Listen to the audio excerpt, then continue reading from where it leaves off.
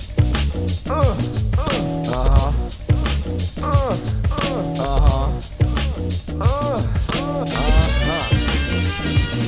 was it? Hey, it's me and the biz. Hey. Yo, it's me and the biz. Yeah, that sounds funky. Yo, who was it? Hey, it's me and the biz. Back with you, another edition of the Degenerate Hawkeyes podcast. Trent and Biz talking the world of Hawkeye athletics with you. Iowa basketball, the season is over. Another loss in the round of 32 as the Hawkeyes fall in overtime to Tennessee.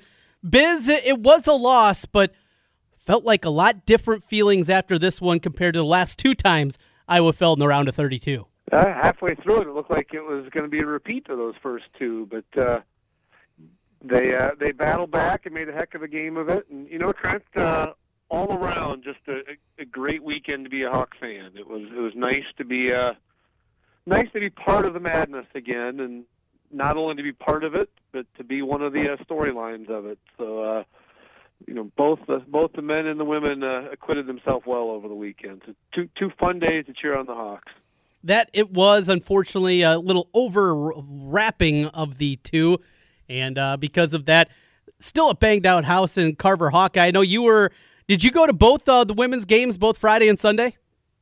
We did. Since Friday was successful, we copied our plan and tried to do everything exactly the same on Sunday. So we had a group of about 20 to 25 of us that set up shop at the Vine in Coralville, watched the Iowa men's game, and then sprinted up the hill to Carver and watched the Iowa women's game. So two fun days, and we had a mix of adults and kids, and everybody had a lot of fun. And yeah, two very good crowds at Carver, and you know, two fun atmospheres to be cheering on the Hawks in front of a couple hundred people at the Vine as well. So obviously, it would have been better if the outcome of the men's game would have been slightly different. But all in all, a heck of a weekend.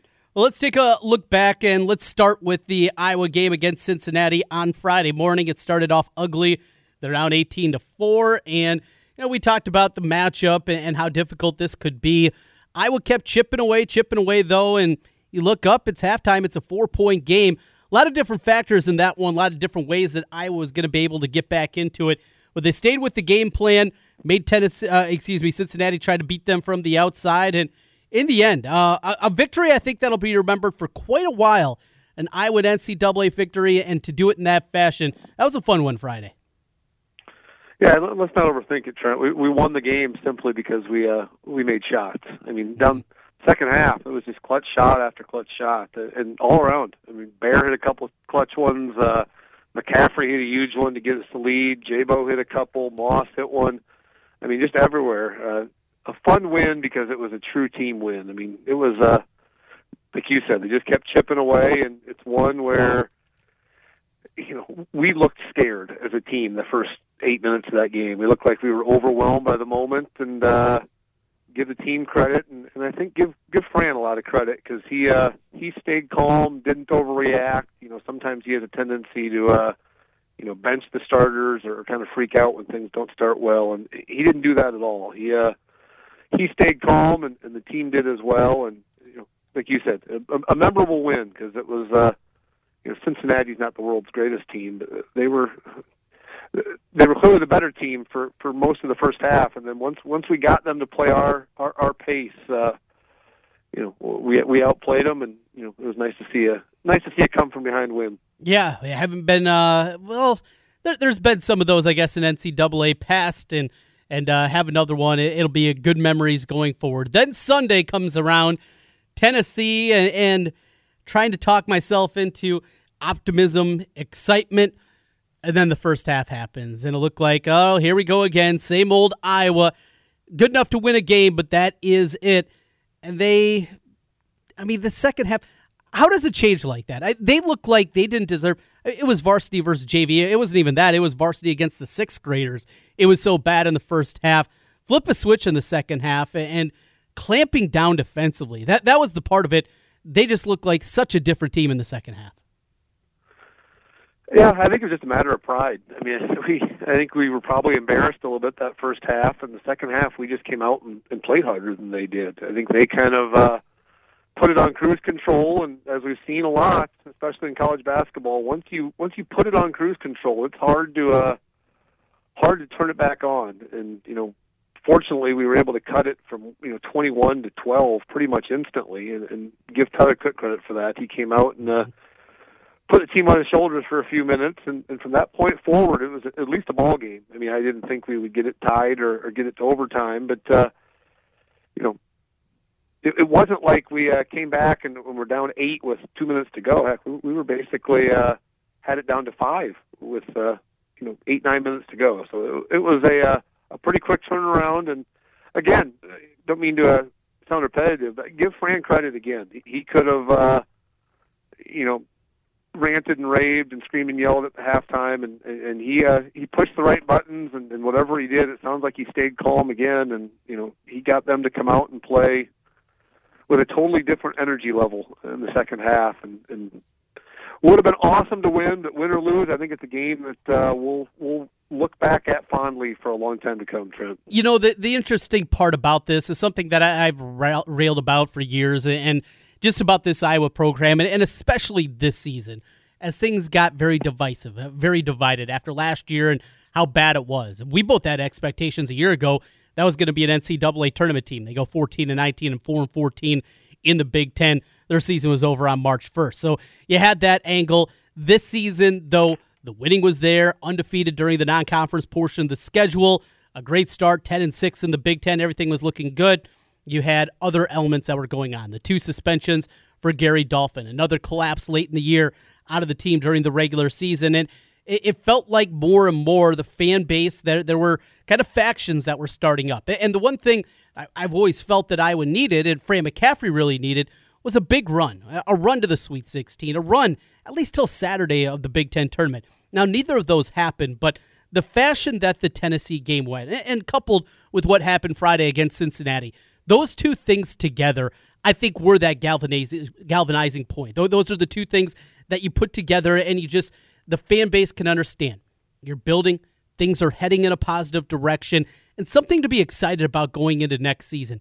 If that wouldn't have happened, if they just would have been blown out like the first half went against Tennessee, I think this offseason, as it pertains to Iowa basketball, would have been an incredibly difficult one to get through. But because of that comeback, because of the opportunity that they had, taking that game to overtime and a chance to get to the Sweet 16, I think the fan base, more than it has really all season, feels like it's working its way back together, and those positive feelings are going to carry over into next year. I can't remember an Iowa team that needed to end on a positive note more than this team. As you just summarized, it's been a roller coaster of a year, and unfortunately, a lot of those things were completely out of the players' control, or they had nothing to do with them. They just got caught in the crossfire. So, I totally agree with you. The whole vibe of this program changed in the second half of that game. I mean, we went from what we'd be talking about right now are all the shortcomings and flaws of this team, and how they just aren't good enough to compete with the upper echelon, and instead we're talking about their heart and their pride, and how they represented the whole state of Iowa pretty darn well. I mean, it amazed me how many random people,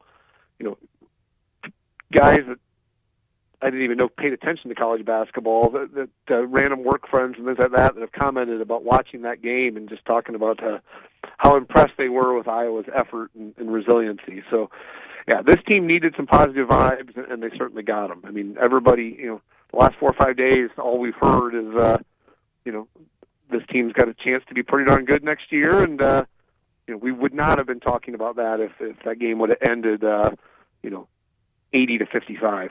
No, not at all. That would have been, I think, a long, frustrating offseason. Now, this offseason is going to have some other elements to it, including guys that are going to be making themselves available for the NBA, at least trying to make some money playing basketball. And, of course, that conversation starts with the guy that went through the process a year ago, and Tyler Cook. So let's go there next here, Biz. The decision that will be made here soon, you're going to hear him, at the very least, put his name in. It's a process that's going to take almost 2 months before he has to make an ultimate decision. He took it up right until the last hour a year ago. I expect nothing different this season unless he just says, you know what, I'm going to go through the NBA evaluation. But regardless, this is going to end my collegiate career. I'm going to move on and make basketball, make money playing basketball somewhere, be it the G League, overseas, whatever it may be. He could come out and say that. I don't anticipate that would be the case, but this is going to be something. It's going to happen, and then it's going to be a long process probably before we find out the final decision behind Tyler Cook. Well, I'll just tell you his final decision now, Trent. He's gone. I'm 100% confident that Tyler Cook will not be a Hawkeye next year. I think he's had his mindset since the moment he made his decision last year. I think his whole mindset the entire year was, I'm coming back for one more year. I'm going to try to improve on certain areas. Whether he did that or not is a whole other conversation. But I think his mindset from minute one was, this is my final year of college, and I think he's going to whether he gets a first-round grade or zero grade at all, I think he's going to move on and make money somewhere. And, I guess I don't blame him in some ways. I mean, he is a good enough basketball player. Is he good enough to play in the NBA? I don't think so. But is he good enough to go over and make a lot of money playing basketball somewhere? Absolutely. And, if that's the decision he wants to make and he's ready to do it, then go for it. And he represented the university awful well for 3 years, and yep. he was a frustrating player from time to time. But boy, he was nothing but respectful at all times. He took the high road when he probably could have ranted and raved a few times, and he's a kid that I think the farther he gets away, a few years from now, I think people will appreciate Tyler Cook more than they do probably right now. I think they focus on his flaws a lot right now. But he was a heck of a player. I mean, yep. He's a one in a generation player as far as athleticism. There just aren't many people you can compare him to in Iowa history. So, my prediction, and again, I hope I'm wrong, but I am very confident we've seen the last of him. And if it is, thanks to Tyler Cook for 3 fun years. Yeah, there's no doubt. A guy that was entertaining to watch, and you're right. I think a lot of times, too many times, people looked at the flaws in his game. And another part that has frustrated me at times when the conversation and some of the misinformation would be out there about Tyler Cook as a player is they put a lot on his shoulders. They asked a lot of Tyler Cook. He was, for all intents and purposes, the only guy on this team that could beat anybody off the dribble and get to the basket. Your point guard can't do that, and Jordan Bohannon. That's not the way his game is built. Isaiah Moss can't do it consistently enough. Even Wieskamp as a freshman is not at that point. We know the big guys certainly are not at that level. And because of that, there were times when the offense would get bogged down and they'd stall or they'd get late in the shot clock. Tyler Cook, your power forward, would have to be the guy that does those things. He turned it over. He tried to do too much at times. Yes, absolutely. But a lot of that was because of necessity, because of the roster construction of this squad. He was asked to do even more than he probably should have had to do offensively. Well, and there were some areas I thought he improved significantly this year. I thought he was a much better rebounder this year. I thought he was a much better passer. He did a much better job of understanding, double teams and when and where to pass to. And I thought his defense was better all around this year as well. Is he a great defender? No, but I thought he seemed to have a better understanding of help defense and things like that. And people focus on the obvious things that he never improved his outside shooting. He's can tend to be a little loose at the basketball. I mean, clearly he has some flaws in his game, but I thought all around he clearly got better this year. And again, selfishly, I'd love for him to come back one more year because I think he could be an all-time great if he comes back one more. But I just don't think he's coming back. And to be honest with you, I don't think he's the only person. Obviously Bear's gone, but I think there might be a few others that are not on the roster next year as well. Yeah, and speculating about that, Isaiah Moss, you wonder about him. He's going to be finishing up now his 4th year on campus this spring. Last year, he went through the evaluation process. He's not an NBA guy, but again, you're ready. Who knows if he's close to graduation? That's great. Move on, start making basketball wherever it may be. And if not, and for both these guys, and any for these guys really that decide to go on, the NCAA a couple years back made a great rule change. And if you're a scholarship athlete and you leave the university in good academic standing, you can come back still on scholarship and finish up your degree. A great rule by the NCAA. So this is also different than guys that were making bad decisions. You go back to when we saw a lot of these really start to crop up in the late 90s and into the 2000s, where there was guys that had no shot at the NBA, had no backup plan, and then they wouldn't even be able to go back to school outside of paying for it out of their own pocket. That isn't the case anymore, so I like the rule that the NCAA did there. It's tough to be frustrated with anybody that wants to go over. You can only play basketball for a certain amount of time. There's only a certain amount of years you're going to be able to make money doing it. And maybe it's not going to be the guys that are making $200,000-$300,000 a year overseas, but you can still make a nice start. I'll tell you what, right out of college, I would have certainly liked to make $75,000 and had free room and board like a lot of these guys get, just overplayed in Italy or Turkey or whatever it may be for a couple of years before actually having to start at a real job. And with that being the point, this is a good thing for a lot of these guys. And that rule that's been in place, certainly a good one by the NCAA. Did you have any overseas offers to play basketball after high school? No. No. So it was more of a decision that was made for you? Yes. Yeah. Well, the rule, I mean, I knew that rule was in place, I guess. Is there a time limit on that rule as far as when they have to come back? I don't believe so. I think it's basically infinite. I don't know if there is a time period after your, say, professional playing career ends that you'd have to come back if you got, a year or two kind of leeway in there, or if it's just universal. It goes forever. And you decide, you know what, at 50 years old and you bounced around and you coach a couple of AAU basketball teams, you know what, I'm going to go back and get my college degree if you can do it then. I'm not sure about the all the nuts and bolts exactly of the rule, but being in place regardless is a good thing. Yeah, it's a great rule. I don't see any negative of it. And I agree with you. I think it's 50-50 at best that Isaiah Moss is a Hawk next year. And I think the other guy that you may see move on as well is Macy Daly. Yeah. I think the writing just might be on the wall for him. The coaching staff might have a conversation with him and explain that you're welcome to stay if you'd like, but the minutes are going to be very, very limited for you next year. So if he stays, I think it'll be solely because he just wants to get his degree. But my guess is, with five people coming in and only one going out for sure, somebody's got to lose the minutes. And it seems to me that Daly's probably number one on the chopping blocks because you got Frederick coming in, and then you've got Toussaint and McCaffrey. All three of those guys are likely wing players. I mean, McCaffrey may eventually bulk up into more of a post player, but he's certainly not at this point. So, Cook, Moss, Daly, I think there's some question marks on all three of them, whether they will be Hawkeyes in 2019. Yeah, with those guys, of course, you got up front Nunji coming back after a redshirt year, along with Cordell Pemsl. It's going to be back to really what we've gotten used to here lately under Fran McCaffrey, an incredibly deep team. And with that depth, many of the concerns I'm sure are going to come up again about how the minutes are going to be divvied up. And, well, Biz, we will have a long, long offseason. We can get into that and try to figure that out. And we'll probably wait until the roster is set before we start to dive deep into that.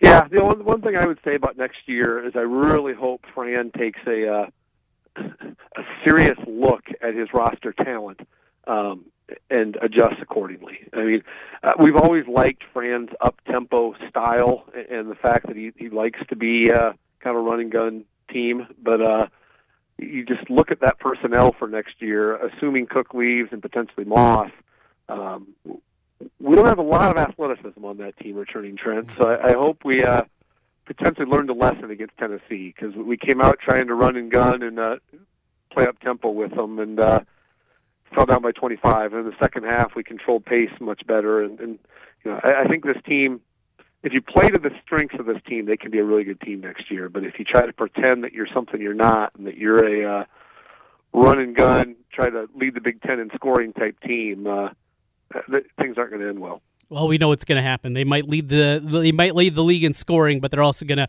give up the most points in the league with the way that team is constructed next season. Yeah, that's an interesting one. And see, you're still going to run your secondary break. Another thing that I would like to see is them maybe even a little bit deeper with some of the pressure defenses that we've seen. We've seen the half-court trap work in the past. We've seen three-quarters. We've seen full court. Even more of that, because if this is going to be a team that has depth, this is a team that's going to go out there and play a lot of guys. I mean, you throw Riley Till in the mix. Riley Till at least had some moments this year. If you're going to play 12, 13 guys next season, then make sure that every time those guys are out there, they're busting their ass, and they're playing at the absolute hardest level that they can. Back in the Dr. Tom days, and we heard the same kind of things. Make sure if you're out there, you're busting it. You're going out there, and we will play, and everybody will get their shot, but you're going to have to play your hardest when you're out there.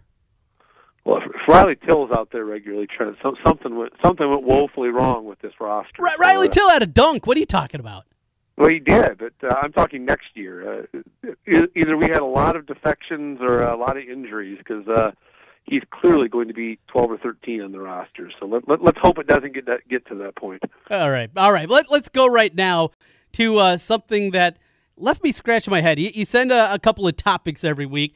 One of them, why does NCAA officiating suck so bad? You're going to have to help me out here. I mean, in general, yeah, it's not good, but what's going on here? Well, there was a 45-second stretch of that game in the Iowa game where there was two just inexcusable fouls called in the major moments of a round of 32 game. I mean, about 3 minutes to go in the game, there's back-to-back possessions that were just absolute embarrassment. The first one, so if you remember, they're up by one. I think it was 65-64. Their point guard drives by Cook, and Cook literally does not touch him. And he just loses the ball out of bounds. They assume contact, call a foul on Cook, and they get 2 free throws. We then go the other way, and Bohannon shoots a 3, and there's just a blatant, inadvertent whistle by the officials. They assume contact again and blow a whistle. They get together and try to figure out a way that they can get out of calling it, and eventually they give us 3 free points for Bohannon. And there were multiple other calls in the game as well, but it blew my mind how poor the officiating was both ways. I mean, clearly we didn't lose that game because of officiating, but there were a couple others. There was a blatant travel call in overtime by Williams in the post that turned the game, because we played great defense for possession. He traveled and then kicked it out for a 3 that gave them a 5-point lead. And I'm sure Tennessee fans, I saw it, they were livid with the officiating all game because we ended out with twice as many free throws as them. But, that game was too good to have that horrible officiating. I mean, I get it. I get that there's mistakes made officiating, but the ones that they made, I mean, to have an inadvertent whistle and just make up a foul on a 3-pointer is inexcusable in that situation. Well, Biz, before we get out of here, we're going to run short on time as I got to get back to work. And with that, we will save the spring football conversation for next week. But each and every week, it is time for Biz's Beat of the Week. Hey, kids, gather around for Biz's Beat of the Day. Okay, here's Biz's Beat of the Day. Biz's Beat of the Week, Trent, I believe is a repeat of last year, and I think it was around the same time last year that I brought it up.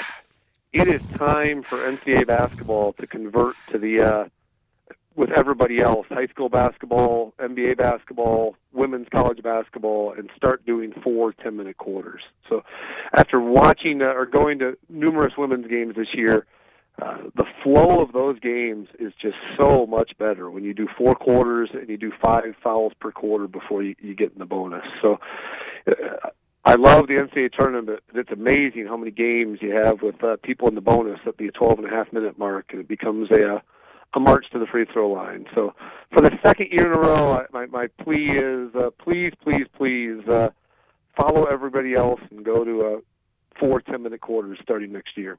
Well, I like the quarters. The 5 fouls, cool. I will miss the 1-and-1 though. This is inevitable. It will happen at some point. The women's game has gone that direction. The men's will here pretty soon. I will miss the old 1-and-1 though. You say that, but will you really? In 3 not. years from now, will you really? Probably will you look back and be like, man, I really miss those 1-and-1 free throws. Yeah, you're right. All right. Thanks for calling me out, Biz. All right. I got to get out of here. We will talk next week, and we got plenty of spring football to get into. What do you say? Well, unfortunately, we're going to have to just guess on spring football because we won't be able to see it. No. Unless you climb over the fence at Fort Kinnick. So we'll just pretend that we know what we're talking about when it comes to spring football, which really isn't any different than anything else we do, Trent. No, we'll fake it very well. We will do it next week. All right, Biz, talk to you then. All right, go Hawks.